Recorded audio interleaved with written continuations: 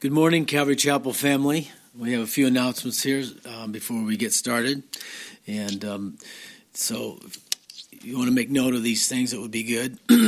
Obviously, we know that today's Palm Sunday. I think it's very important that as a church, just because we're going through these times, that we just continue to remember what special day this is, and next week, the resurrection of Christ. And also, it's very important that we just keep our traditions alive and well. So today we'll be celebrating together Palm Sunday, and then the triumphant entry of Christ into Jerusalem. In regards to our announcements, though, the Gap Prayer Team ministry that the women do on Tuesday mornings will be happening, and still is continuing to happen. But we'd like to incorporate an app, Zoom. If you have that app on your phone, let Kathy know. Contact her. She can get the information from you. And if you don't have it, go to the App Store and download the free version. And then, again, let her know. And then you'll get further instructions on how to do this Tuesday morning as they gather for the Gap Prayer Ministry. Good Friday. And for the women's ministry, the study to continue on. We're going to continue on our study with the Zoom. So actually, she's going to do more than just the Gap ministry. I guess they're going to do the women's Bible study as well. So all the more reason to get that downloaded onto your phone. It's really not that tough. There's instructions that come with it. I looked at it myself, and it'll walk you through it step by step. Don't be intimidated by it. I mean, technology's here to stay. We might as well get used to it, right? Good Friday, this Friday, we're going to live stream at 7 p.m. here, so we want to take the time to remember what Jesus went through for us, the crucifixion, and then we'll also have communion. So it might be a good idea if you want to take communion. We'll live stream together with the family of God. You can get your grape juice and your bread available, and we'll take it together online. You know, one of the sisters in the church says, when you're up there next Sunday, just close your eyes and imagine everybody being there. Well, I don't even have to close my eyes. I can just look right into the camera and think, I'm sitting with you right now in your living room, and we're just going to have a good time this morning and enjoy the Lord's presence. You okay with that? I hope you are. So next Sunday, we'll continue the live stream, and you can just go to the website, ccgvl.org, and it's right there, top of the screen, just boom. And if you fail to miss the in the morning there, when we start at 10:30, it'll be archived. You can go back and hook onto it and play it at your convenience. So anyway, that's next Sunday. We'll have our resurrection morning together. And then after Easter, that following Wednesday, we'll resume our midweek service there together in the book, Paul's letter to the Ephesians. So just trying to get back to some normality in our lives. No one's been through this before, so we're trying to figure it out along the way. Just hopefully we can be patient with what's going on in our culture right now and obey the authorities and do what we're told and try to avoid, this virus that is really quite nasty.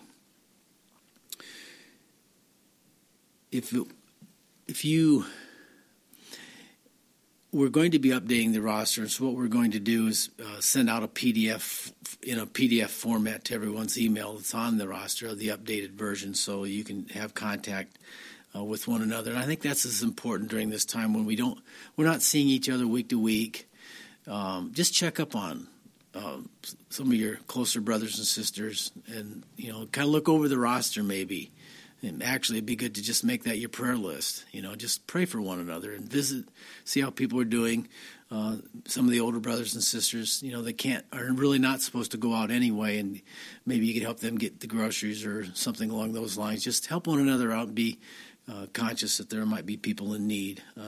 Who knows how long this is going to continue?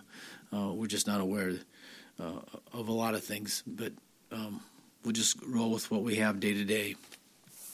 So that's our announcements here for today. And as I said earlier, I'd like to keep things as normal as possible, kind of what we're used to. And I'm going to take a few minutes here, as is our normal practice on our Sunday morning service, and have a time of prayer. I think it's so important that we pray together. And if there's been ever a time that we need to pray, it's right now. But what's going on in the world, what's going on in our nation, and the needs that people have, the fear. This is the thing that just is overwhelming to me in one sense, is how people are gripped with fear. And we just need to put our trust in the Lord. Whether there's something like this going on or not, we still have to trust God. And take him at his word. Psalm 91 says, the pestilence will not come near. Do you believe that? Well, let's just pray and ask God that he would protect us, that he would guide our authorities. And so we're going to take a few moments here, as we normally do, is our manner, and make this the house of prayer. You're making your home, your living room, a place to pray in. And let's lift our voice, and in a few minutes I'll close this, and then we'll have our message. And so let's take this moment now and bow our hearts and pour out our hearts to God.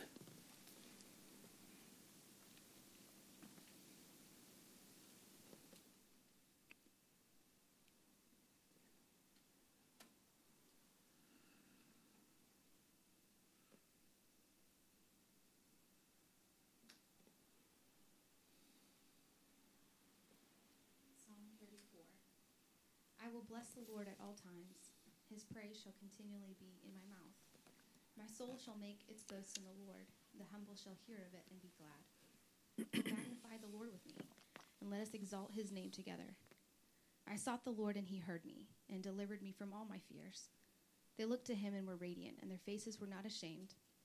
This poor man cried out, and the Lord heard him, and saved him out of all his troubles. The angel of the Lord encamps around those who fear him, and delivers them. O taste and see that the Lord is good. Blessed is the man who trusts in him. O fear the Lord, you his saints.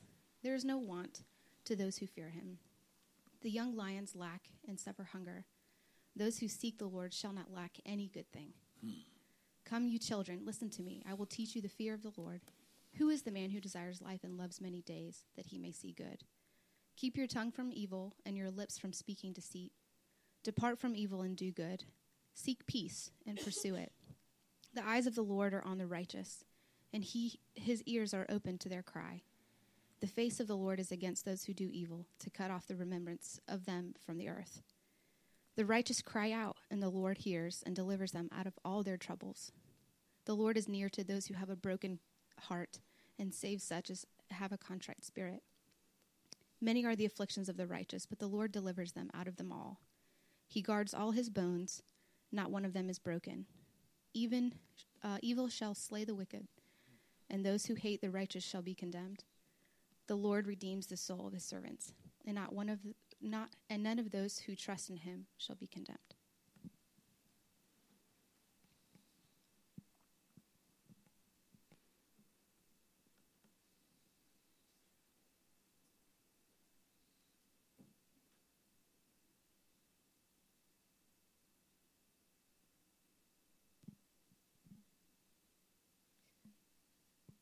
Lord, we just thank you so much that we could come in your name together, wherever we are, however we're situated in our separate homes, the few of us here. Lord, we thank you, God, that your Spirit, there's no boundaries for you. And we come together united in our prayers, united in our purpose, united to worship you, Lord, united to pray.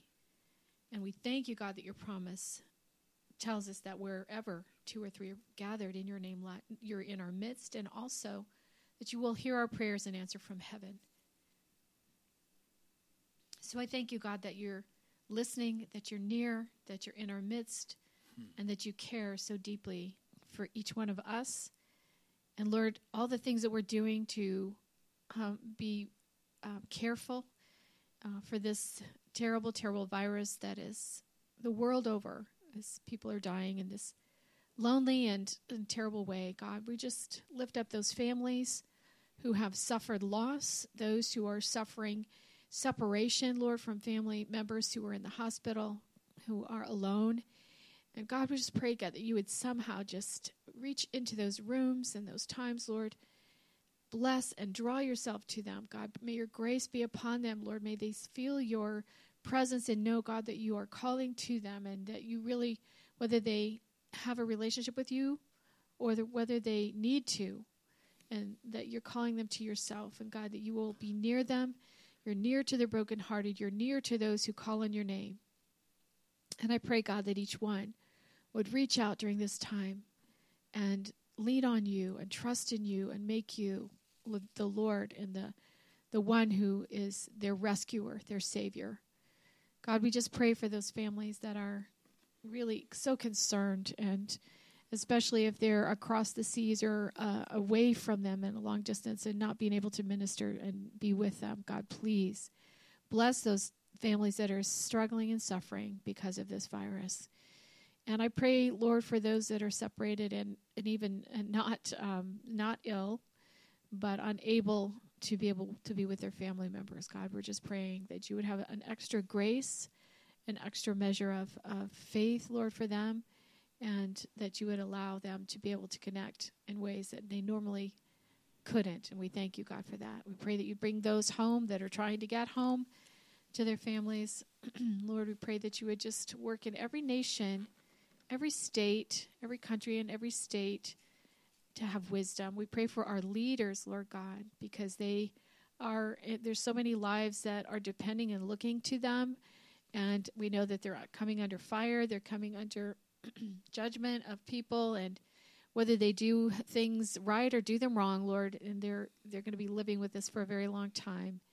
I pray, God, that you would just bring to their lives and their minds and their hearts, and every committee, every group that's in charge of something medical or something governmental, God, that you would be in their midst. God, that you would intervene, that you would show up, Lord, and direct these places and direct these people in the right way, Lord, that our nation could turn back to you, starting with our government leaders, that they would turn to you for their knowledge and their wisdom, to seek your face, God, and each one of the people looking to them would also do the same. God, we would all just get on our knees before you, to look to you, God, as our Savior, to look to you as the healer, to look to you as our leader, God. We just pray that this would be a time of revival and turning again to you in our nation. We praise you. We thank you. We know it's a time that you're doing something very supernatural, very special. Nothing has ever happened like this in the world. And so we just look to you in this time to see and to watch, but to make sure that we celebrate, to make sure we thank you, God, for the things that you have done, the things that we have seen you work and do. For those that you have healed, we thank you and we praise you. God, we just ask that your mercy would be on those who are suffering. In Jesus' name I pray. Amen. Father, I thank you that we can, as a people, call upon your name and that you hear from heaven and you will answer, Lord. Lord, we thank you that you thought well enough of us and your love to humble us and to remove some of the noise, the distractions, the idols, Lord, of our lives, so that we could pause and think that of our accountability to you, and that we turn from some of the ways that are not pleasing and really learn to love one another and to care for one another as human beings should. Lord, we ask that you'd pour out your mercy and your grace, and that you would truly bring about a great awakening and a turning back to faith, to simply walking with you and loving each other. Lord, we pray for a move of your Spirit, God. These are things that only you can accomplish in a human heart. And so we ourselves yield to you today. We ask that your word would find a place to take up residence within our own hearts and do its transforming work. Lord, give us your Spirit. Fill us with your grace, because we love you and we need you. We desperately cry out to you, Lord, in these times of need. Oh, Father, hear our cries. Listen to your people's prayers, Lord, and hear from heaven and show yourself strong. Demonstrate your power and your love in our midst. In Jesus' name, amen.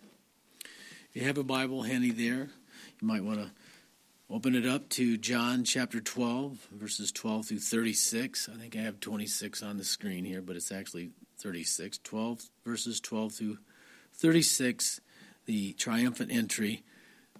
Jesus is now just a few days away from being on the cross. And this is where John pens for us his version of what happened on that Sunday morning. Verse 12 of John's Gospel, chapter 12. The next day, a great multitude that had come to the feast, when they heard that Jesus was coming to Jerusalem, took branches of the palm trees and went out to meet him and cried out, Hosanna!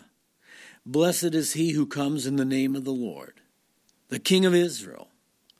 Then Jesus, when he had found a young donkey, sat on it, as it is written, Fear not, daughter of Zion. Behold, your king is coming, sitting on a donkey's colt. His disciples did not understand these things at first, but when Jesus was glorified, then they remembered these things were written about him, and that they had done these things to him. Therefore the people who were with him when he'd called Lazarus out of the tomb and raised him from the dead bore witness. And for this reason the people also met him, because they had heard that he had done this sign. The Pharisees therefore said among themselves, You see that you are accomplishing nothing. Look, the world has gone after him. Now, there were certain Greeks among those who had come up to worship at the feast, and then they came to Philip, who was from Bethsaida of Galilee, and asked him, saying, Sir, we wish to see Jesus. And Philip came and told Andrew. And in turn, Andrew and Philip told Jesus. But Jesus answered them, saying, The hour has come that the Son of Man should be glorified. And most assuredly I say to you, unless a grain of wheat falls into the ground and dies, it remains alone. For if it dies, it produces much grain. He who loves his life will lose it. He who hates his life in this world will keep it for eternal life. If anyone serves me, let him follow me. And where I am, there my servant will be also. If anyone serves me, him my Father will honor. And now my soul is troubled. And what shall I say? Father, save me from this hour. But for this purpose I came to this hour. Father, glorify your name. Then a voice came from heaven, saying, I have both glorified it and will glorify it again. And therefore the people who stood by and heard it and said, It had thundered. Others said, An angel has spoken to him. And Jesus answered and said, This voice did not come because of me, but for your sake. And now is the judgment of this world. Now the ruler of this world will be cast out. And I, if I am lifted up from the earth, will draw all peoples to myself. This he said, signifying by what death he would die.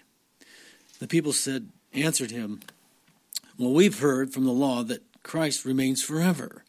How can you say the Son of Man must be lifted up?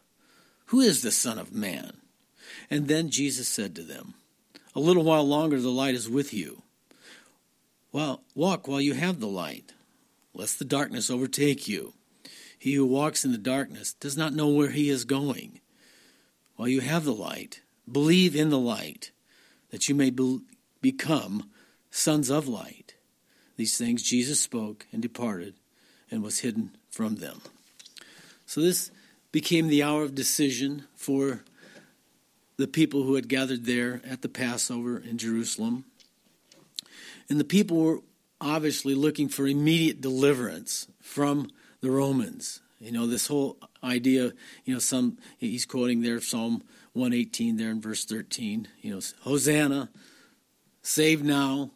They wanted immediate deliverance. That was the paradigm, the perspective that the Israelis had in regards to Messiah. When he would come and vanquish them, their enemies, and would rule and reign and set up his kingdom. And this is what the Messianic hope was all about for the Israelites as they journeyed through life and waiting for the expectant hope that God had promised them years and years ago. And for the people, it was an hour of decision, but also it was an hour of decision for the establishment. They had witnessed the power of God as never before through the ministry of Jesus Christ. And it was becoming more and more impossible for them to deny. This day, the triumphant entry, just prior to this day, day before probably, had raised Lazarus from the dead. And this powerful witness, these miracles that he had been performing throughout his earthly ministry, were just too much. And the people were being persuaded and being convicted in their hearts that Jesus was the way, that he is the King, he is their Messiah. And so this was a tremendous threat to the establishment. They would be ousted from their leadership of the nation, and Jesus would be made king. They didn't like Jesus. They didn't appreciate Jesus, and they knew that their position of power was at risk, and their influence would be gone. They would lose their place. This was their fear. And so they had to try to hatch a plan, come up with some way in which they could dispose of Jesus and delete him, as it were, from the scene so that they could remain in power, yet not cause an uproar, not cause a riot among the people. How do we get our hands on Jesus without doing this? This was the ponderance that they had. Now, Josephus reports that there were about 2.7 million people that were gathering for this Passover feast, so this place is packed. Now, Jerusalem in and of itself is geographically, on the hillside there, it's not a big area. You jam a couple million people into that small area, it's absolutely just a confusing mess, disorder and array.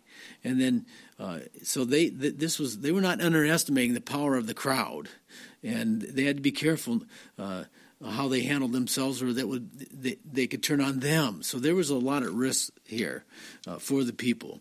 You think about over 2,000 people or 2 million people being there. My goodness, think about all the lambs. Probably 250,000 lambs or more would have been offered during this time. I mean, this is an incredible celebration. The Passover, one of the major feasts of Israel, the first one of the year for them. And so Rome was on high alert as well. The legions there would have been at the Antonia Fortress and all, on high alert for any uprising, because there were guys that were, seeking to overthrow Rome and their influence. They hated the Romans. There was a tremendous hatred there by some. And so they didn't really like the idea of this overcrowded situation or the popularity of and what was, the group that was following Jesus. There's potential for trouble, and that's what their eyes were upon. So you kind of get the picture of what is going on there at this time, and it's an exciting time. And, if you read the parallel synoptic gospels there in Matthew 21, Mark 11, and Luke 19, you can compare the stories. But you see John has a little bit different twist. He's writing this many years later, looking back after way past Pentecost. He's an aged man at this point, having writing his gospel message to believers, to people who actually maybe that were still outside the faith. And he chose these signs, these very signs that Jesus performed during his earthly ministry, as a way to convince people that Jesus was the way, the truth, and the life. So he's got a little bit different angle than the other gospel writers. And so this is, as you read through this, it's unmistakable. This is the first time that Jesus is allowing himself to be recognized as the King of Israel. And so they're not just announcing, blessing upon the one who's come in the name of the Lord. They're announcing this King has come. The idea of this palm fronds, breaking out the fronds and laying them down and creating a pathway for the king to enter. By this time, the palm fronds had become sort of a national symbol. They used those during the dedication of the temple, the Maccabean victories, and all. These were used. So it's just sort of something that they got used to using when they were celebrating something of that nature. So But make no mistake about it. This is all about Jesus being the king. So this is what planted the idea, I think, in the leadership, the Pharisees, the establishment, that they could present to the Romans that there was this messianic figure, Jesus, who's making himself to be king, trying and going to eventually usurp the authority of Rome. And so if they could get, Rome on their side, because they had the authority of taking life, they could no longer, pass the capital punishment law upon people. They had to have, Rome took that away from them. So Rome had to be involved in deleting Jesus, so to speak. And so they had to find an angle by which they could get Rome to do their dirty work. And so this seemed to be their approach. This would be verified by John 19:12 and John 19:17, where he's being questioned by Pilate. Are you the king of the Jews? And of course Jesus answers in the affirmative, it's as you say. And so you get the idea that this was the angle that they had taken. So in verses 12 through 19 here we have, these crowds that they've been traveling up this caravan along the King's Highway. They're on the east side of the country, and then making their way, coming in from the east there. And then those that were present, coming from other places, heard that Jesus was there. They heard this latest miracle of raising the dead. I mean, the guy had been dead for 4 days. My God, how does this happen? Nobody can the average guy just can't do this. I mean, surely this is the Messiah. And so they took up their branches and all. And so we see this prophecy that's spoken here by Zechariah. And I'm going to take the time to read that again. Fear not, daughter of Zion. Behold, your king is coming, sitting on a donkey's colt. Now, how do kings normally celebrate their victory? There's a lot of pomp. There's horses and, the strength of an army so much is garnered around having good horses. And the more horses you have, the more weapons you have, the more powerful your army. So in the pomp and circumstance of celebrating a victory, the kings would often ride on their horses and parade through the streets of the city after they came back from their victories. Well, here we have the Lord taking a total different approach. This prophetic prophecy of Messiah in Zechariah 9:9 is presenting Jesus as the king, but he's riding on a colt of a donkey. The whole idea is God's ways are not our ways. His ways are above our ways and our ability to find out.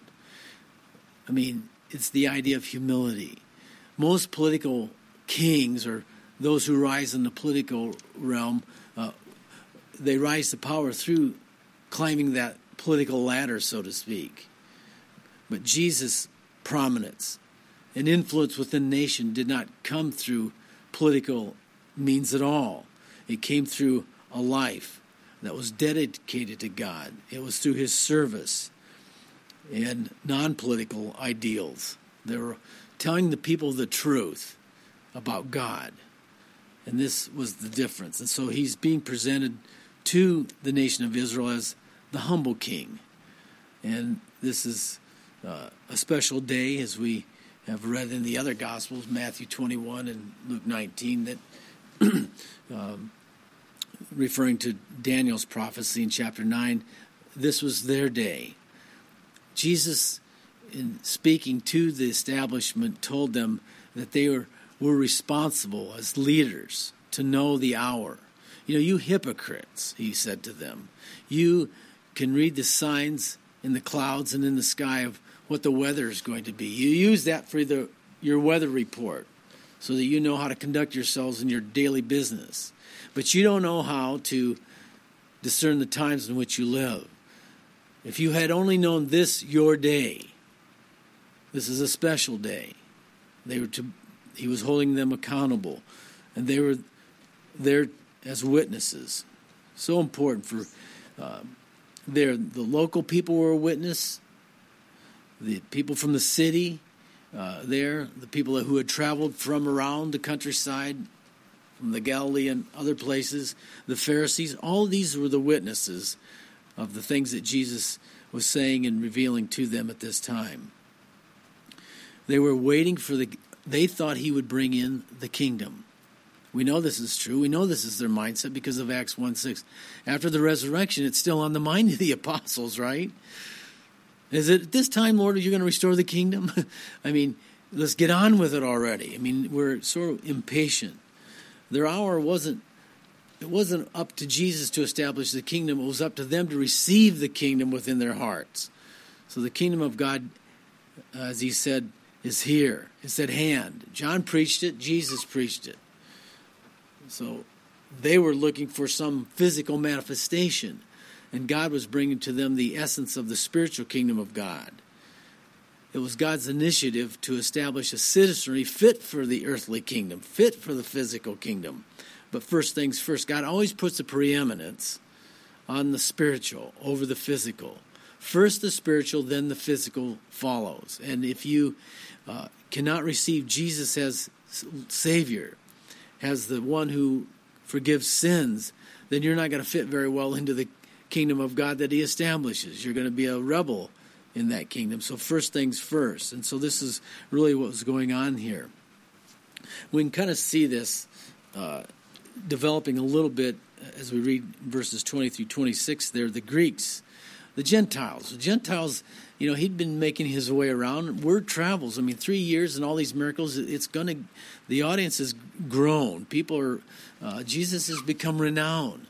And God had been silent for 400 years. And now there's this move of God that was taking place there in Israel. And so the word was getting out to the Gentile world around.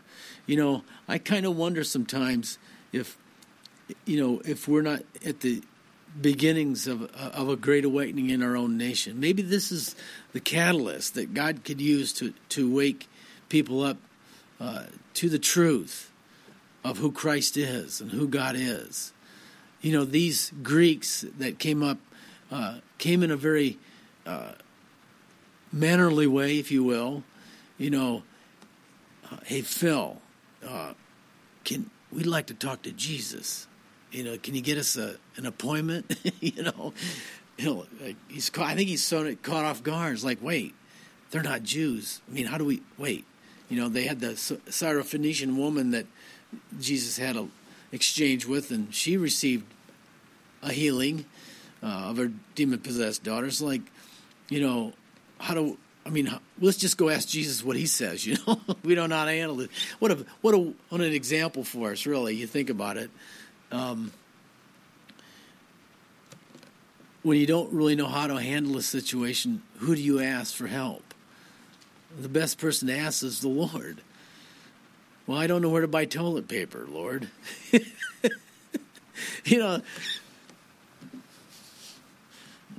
Some of the crazy things that people are doing. Just seek counsel from God. Keep it simple. So they go and ask Jesus, and Jesus never deviates from the protocol. The Jew first, and then the Gentile. And so, rather than, again, giving them a direct answer, he points them to what's coming. In verses 23, he points them to the hour that he should be glorified.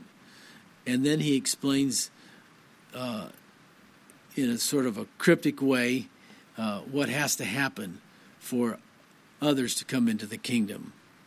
And I love this here. I think these Gentiles understood that this Jewish religion was the key to eternal life. They understood that the way to God was through the Jewish way of sacrifice. All others were false gods and all, And so they wanted this. They were seeking this. And Jesus says, and I think he's answering their question, if you love your life, you're hanging on to this life only, and you're going to just stick with what you see in this physical realm, well, ultimately you're going to lose. If you want to gain your life, then you have to surrender it to gain the unseen life. And these are sort of paradoxical statements that he makes, and it causes one to think. And I think this is very important for people who are outside of the faith.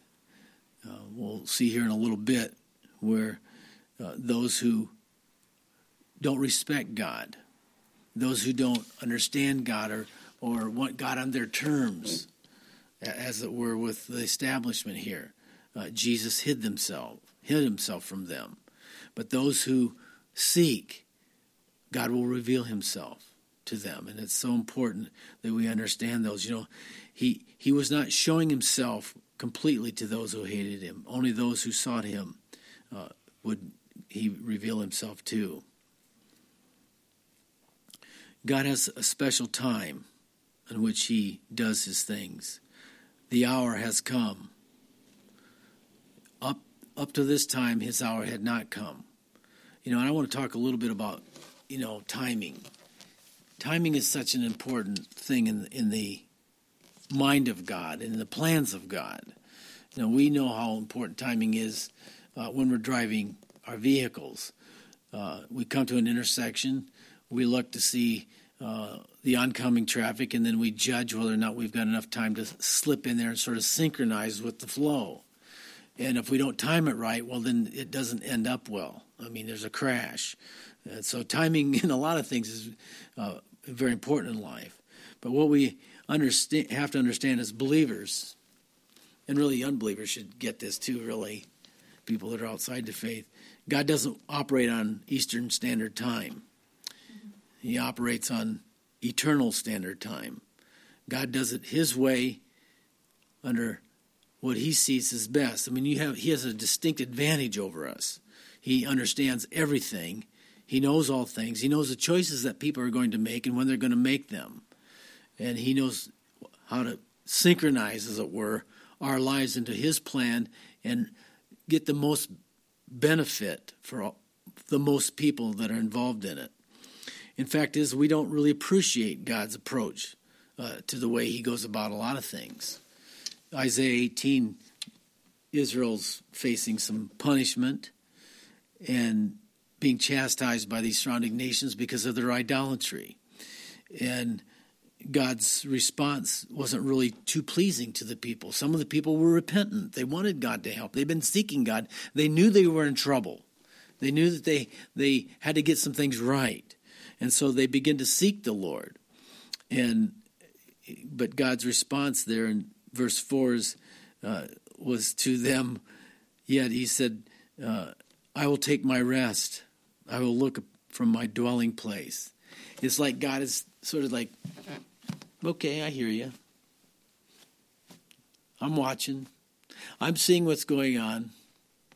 Just give me a few moments. I'm resting. In other words, I'm not actively doing something right now because the timing is not right. We don't appreciate that, but we should learn to appreciate that. But when God begins to move, no hand can stay him. Nobody can stop him. We should actually learn to appreciate that. Same with God waited until he made the enemies of Jesus his footstool. They became a catalyst to fulfill his purposes.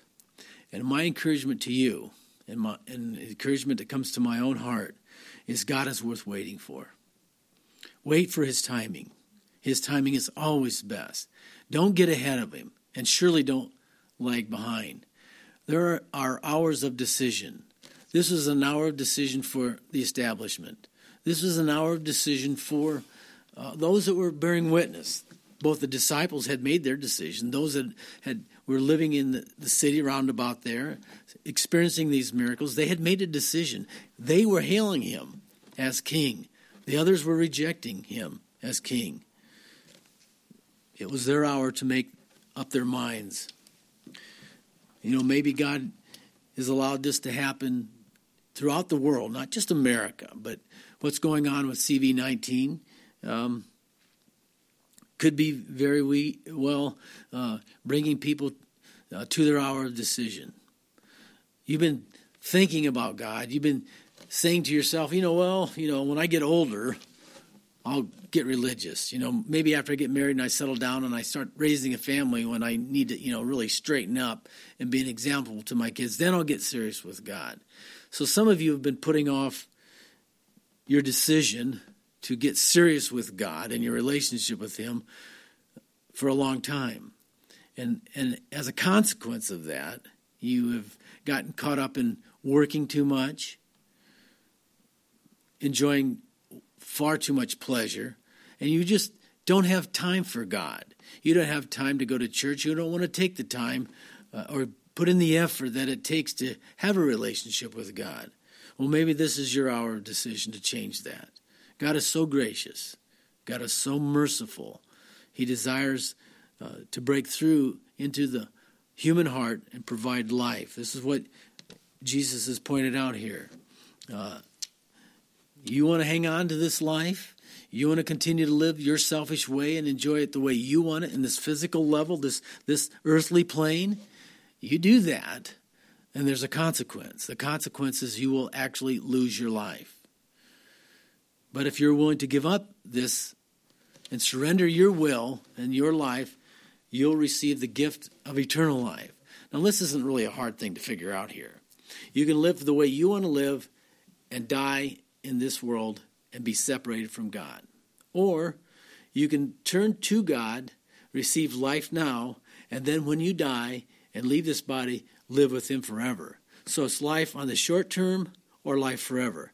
Now, I don't know about you, but that doesn't seem like there's even a choice to make here. It's obvious what should be done.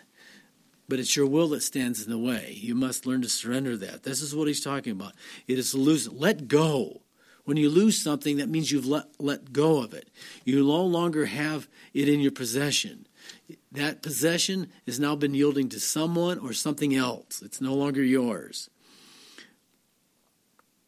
It's interesting what he says here. He uses two different words in the original here. The first one is suke, and that's for life, and that is life on the natural level. And we know, and it can verify this, with what I'm saying is verified by the use of the second word, zoe, spiritual life. If you want to have spiritual life, then you have to surrender your natural life. And in doing so, you're born again and you receive life from above. So, to those who believe on His name, Jesus gave the right, the authority to become sons of God. When you will turn your heart towards God and ask Him to come into your life, He will come. When people struggle with, what's God's will for my life? If I do that, what's His will for my life? And this is the wonderful thing about faith. If any man will do my will, Jesus says this, I believe, in John 6. If any man will do His will, he shall know of the doctrine. You shall know the truth. You shall know the teaching. You'll know what to do. If you'll surrender your will, you'll do what you know is right. He refers to it as walking in the light here later on. Just do what you know is right. And many of you who've been fighting with God, resisting God, you know what's right. Stop fighting. Just yield. Just give yourself back and surrender your will.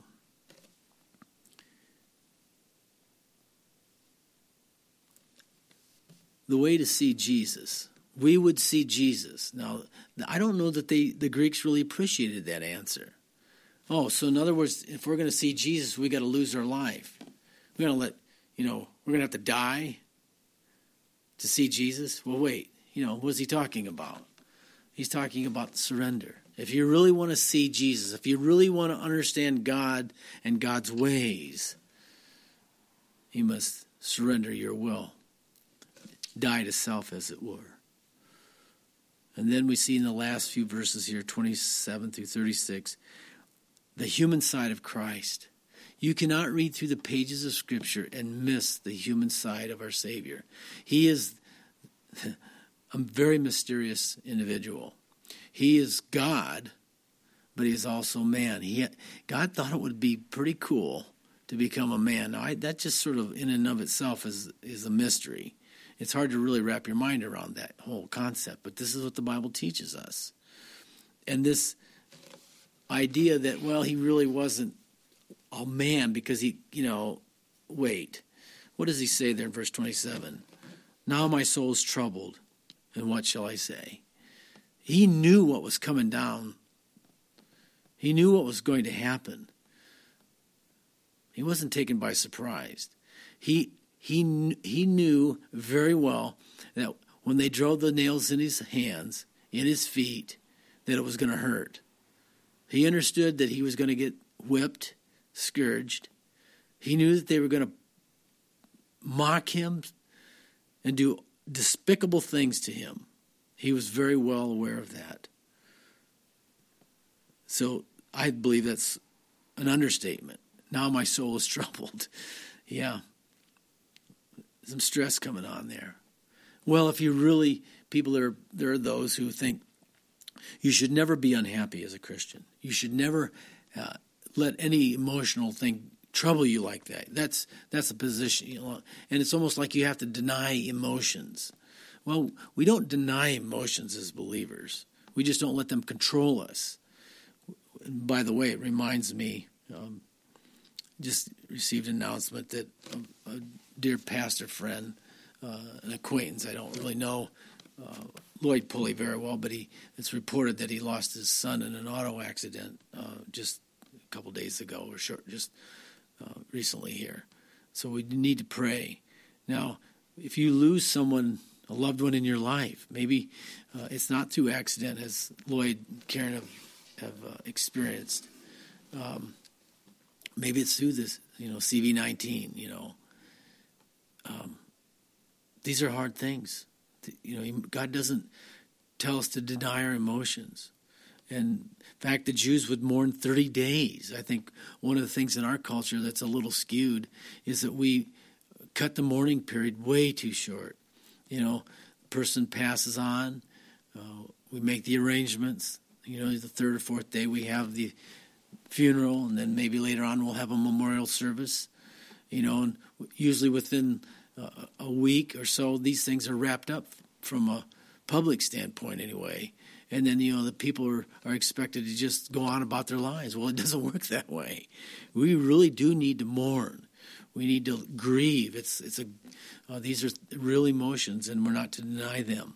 And I thank the Lord that he allowed the Scriptures to illustrate that and to show us the human side. When he was there at the tomb of Lazarus, he wept. He was broken. He was, from a human side, I believe he's thinking of what death brought to the family of God and to believers having to experience the departure of a loved one. These are hurtful things. And we need love and compassion for one another. And Jesus is showing that he understands who we are, and that he himself was subjected to it. So thank God that he condescends to our level and our pain. But his prayer, as always, is, Father, glorify your name. And this is, again, the name, the nature, the character of God. The voice from heaven. God bearing witness to his Son. No, you read this, and if you're not familiar with the Scriptures, whoa, come on, a voice from heaven. I mean, could God actually in heaven speak so his voice could be heard on earth? That sounds like something out of, that sounds a little too sci-fi for a lot of people. Well, God doesn't do anything just because he wants to do them. There's always reason and purpose behind it. It was for their sakes, Jesus said. Jesus didn't need to hear it. He knew his mission, his destiny, but to bear witness. Some people have struggle with the supernatural. There are people who struggle with the unseen realm. If you think that this life is all about what you see with your eyes and that that's all there is, you are missing out on your understanding of what is really going on. There is around us an unseen realm, another dimension, one in which angels dwell, one in which the presence of God is there. We don't understand all that because we don't have the machinery, as it were. We don't have the capabilities in our human limitation to see into the spirit realm or understand what's really going on. In fact, it's probably a good thing. We wouldn't be able to sleep at night if we could see and understand. We are given glimpses of it throughout the Scriptures. Elisha was being surrounded by the Syrian army, and his servant was freaking out. We're going to die. He's just really having a rough time with. And he said, "Oh, Lord," Elisha prayed, "Lord, open the eyes of the servant. Let him see." When his eyes were opened, he said that there were chariots of fire all around them. He made this statement, there are more for us than against us. God with you is a majority. No weapon formed against you can prosper when God is surrounding you. That's why we can embrace Psalm 91 during this time where it says no pestilence will come near. Should we fear what's going on? Should we be afraid? Oh, we're going to run out of food. We're going to run out of this. We begin to hoard things and we make irrational decisions because we're afraid. We're always afraid of stuff when we don't understand them. But for the person who loves God, we know that we don't need to understand everything. We don't need all knowledge. We need all trust. If we just simply trust God in the midst of our trial, whatever it might be, we know that we're going to have what we need. And we need not be caught up with fear. And some of you are just overwhelmed. Am I going to get this? Well, even if you do get it, God's going to be with you if you call upon his name. Let's just listen to our president. Let's just listen to the leadership. Let's do what they're telling us to do. We may not like it. We might not enjoy, quarantining ourselves. But they do have a cure. They do have pills we can take now. We have medical equipment available. It's okay. It's going to be okay. We're going to make it through here, and we need not fear. Jesus, he was troubled. I'm not saying we shouldn't express, that we're troubled and we're bothered by it. I'm frankly a little impatient with it already, and it's been a couple weeks. I can't imagine how much longer this goes on. I probably will get a little stir crazy, but I'm going to have to deal with it. But that's just who I am. I will deal with it. I'm not going to let it control me. You can only control what's in your realm of responsibility. Do what you need to do for you and your family. Don't worry about other things that you can't control. Just worry about what you can control and what is in your sphere of responsibility. And God will guide you in that. And leave it there.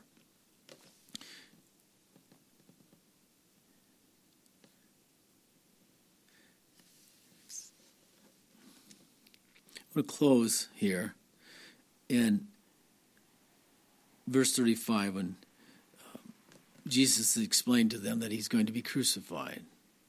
And then he says, "A little while longer the light is with you. Walk while you have the light, lest the darkness overtake you.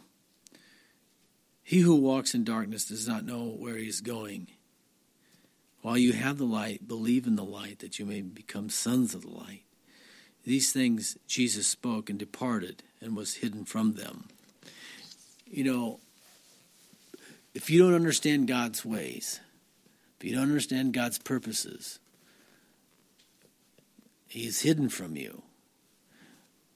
The light will reveal who God is. And the light will reveal his purposes for you and your life. But you have to come on his terms. So many people want God on their terms. They want a God after their own making. Well, my God would never do this. My God would never do that. Well, it's not about your God. Your God keeps you in darkness. It's the one you've created in your own mind. if you want to see the light, you understand the true and living God, the God who created everything, then you have to come on his terms. And they're very simple terms. You have to recognize first and foremost that you are a sinner. Jesus came to provide atonement. Substitutionary atonement is what the Bible teaches us. In the Old Testament, it was done through the sacrificial system of lambs. In the New Testament, we have the sacrifice of the Lamb of God. God himself became a man, took on the form of humankind, and as an innocent, sinless man, became the sin offering. He shed his blood, his precious blood, on Calvary's cross to make atonement for our sin. It is through his blood, because life is in the blood, that we receive atonement, the forgiveness of sins. There's two things that come into play when it involves forgiveness of sin. One, first I must admit that I'm guilty, that I have sin in my life, that I've fallen short of perfection, and I need to ask God to forgive me of that sin. And when you have asked God to forgive you of your sin, he will. Then he also tells us, since we've been forgiven, we in turn have to forgive others. There are a lot of people that don't really receive salvation. They may have prayed the sinner's prayer. They may have asked, quote, Jesus into their heart. But they've never really received that born-again experience because they are unwilling to extend the same forgiveness to others of which they would like to receive. See, guilt is not just a mental thing in their mind. It is a spiritual thing, so to speak. It is spiritually, it affects our souls and our spirit, and it's only God's provision, the sacrifice on the cross, that provides the release of that guilt, that makes the payment, as it were. The soul that sins shall die. Some debt, when sin is incurred, it forms a debt, and this debt must be satisfied. That is the justice of God. And so Jesus himself paid the debt. The nails in his hands. He took the nails for you. He took the nails for me. He paid the debt that I owed to God. And what we refer to it in the church as believers refer to it as the great exchange. Jesus, in a sense, became what I am, a chief of sinners. I've been guilty of all the sins. I'm guilty. I stand guilty before God. And I ask him to forgive me. And he in his death, he became sin. He was separated from the Father for a brief moment, the first time in eternity, as he hung there and became the sin offering for man. The great exchange is that now, by believing on the Lord Jesus Christ, I receive the gift of righteousness. He became what I was so that I could become as he is, righteous. And now, my Father in heaven, our Creator, can now look upon those who believe through the righteousness of Christ. It is a gift of God. How do you receive a gift? You must reach out and ask God. You must ask for it. A man can receive nothing except it comes from heaven, and we can receive nothing except we ask God for it. So God desires. He wants all to be saved. He's no respecter of persons. Everybody that makes it into the kingdom of God has to come the same way. We all have to ask the Lord to forgive us. We all have to turn away from our sin and begin to live our lives for him. It isn't just saying a prayer once and you've got that taken care of. It is walking, as he says here, walking in the light. Your lifestyle will change. Your heart, your inner man, your paradigm of life, how you begin to see things will be radically transformed as you surrender to God. And it's a good thing. You'll have hope. You'll have peace. You'll experience a love that's beyond words. It's beyond description. This is what God has for you. So if it's taken this tribulation, this trial, this come upon the earth, to turn you around, to get your attention, I think it's a trial that's worth allowing to happen. God has allowed this to happen. Was it His perfect will? Probably not. But He's allowed it to happen. And God uses all things to work together for good. And if you'll turn to God and you'll ask Him to come into your life, you'll never be the same. You'll be so satisfied and so full of joy that you've come to God. And so let me take this time as I close in prayer to pray for you who have received that message. Maybe you've taken this to heart and you want to get right with God. I'm going to pray with you right now and ask that the Lord Spirit will bear witness. People say, well, how do you know you're saved? How do you know when you die you're going to go to heaven? I get that sometimes. How could you possibly know that? Well, I can tell you, the Bible says it this way: His Spirit bears witness with our spirit. When God's Spirit bears witness with your spirit, you make no mistake about it, you'll know. You may not fully grasp the experience, but you'll know. So let me pray for you. Father, I thank you for your word. I'm so grateful, Lord, that you have made it simple, that little children can understand the way of salvation, that we are sinners, we need a Savior, you are the Savior, it was your sacrifice that paid the debt, and Lord, we're thankful that you did. And so, Father, I pray that any person right now that's received you into their heart will just simply rest in that finished work that you have accomplished on the cross. Bless them. Bear witness, Lord, with their spirit. Now, there may be some of you that you don't even know how to pray. And I'm saying this out of my own personal experience. I was having an experience with God as a young man, and I didn't know how to pray. And so I'm going to lead you in a short little, what people refer to as the sinner's prayer. I'll help you get started. And prayer isn't complicated. Prayer is something that it's simply having a conversation with God. Tell God how you think. Tell God how you feel. Tell God what you want. Tell Him what you think you may need. And then go to His Word. Go to the Bible and begin to read and allow God to speak to you through His Word. That's what you need to do. But now let me lead you in a prayer, and this is how you would pray if you've never received Jesus as your Savior. This is how I would like to pray with you. And you can repeat these words after me in your own heart.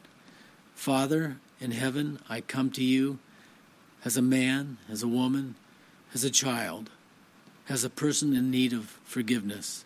I know I have sinned, and I'm asking you to forgive me, Lord.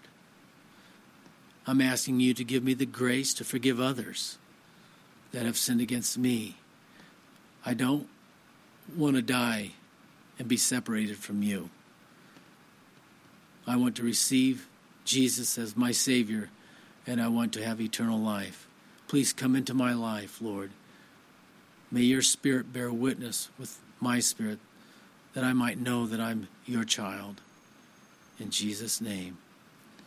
A simple prayer along those lines. God will become real.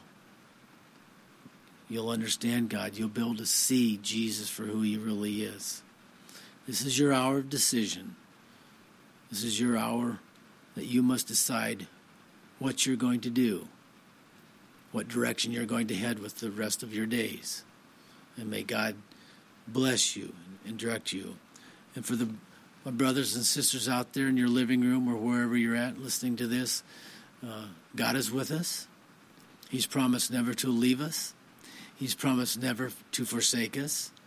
And if we are isolated, as it were, from one another right now, but you have means by which you can call. Talk to people. Don't completely isolate yourself where you have no human contact. This is not healthy. Take the time. Again, improve your prayer life. Begin to pray for one another. Begin to pray for our nation. Pray for our leaders. Pray that the enemy's plans will be foiled.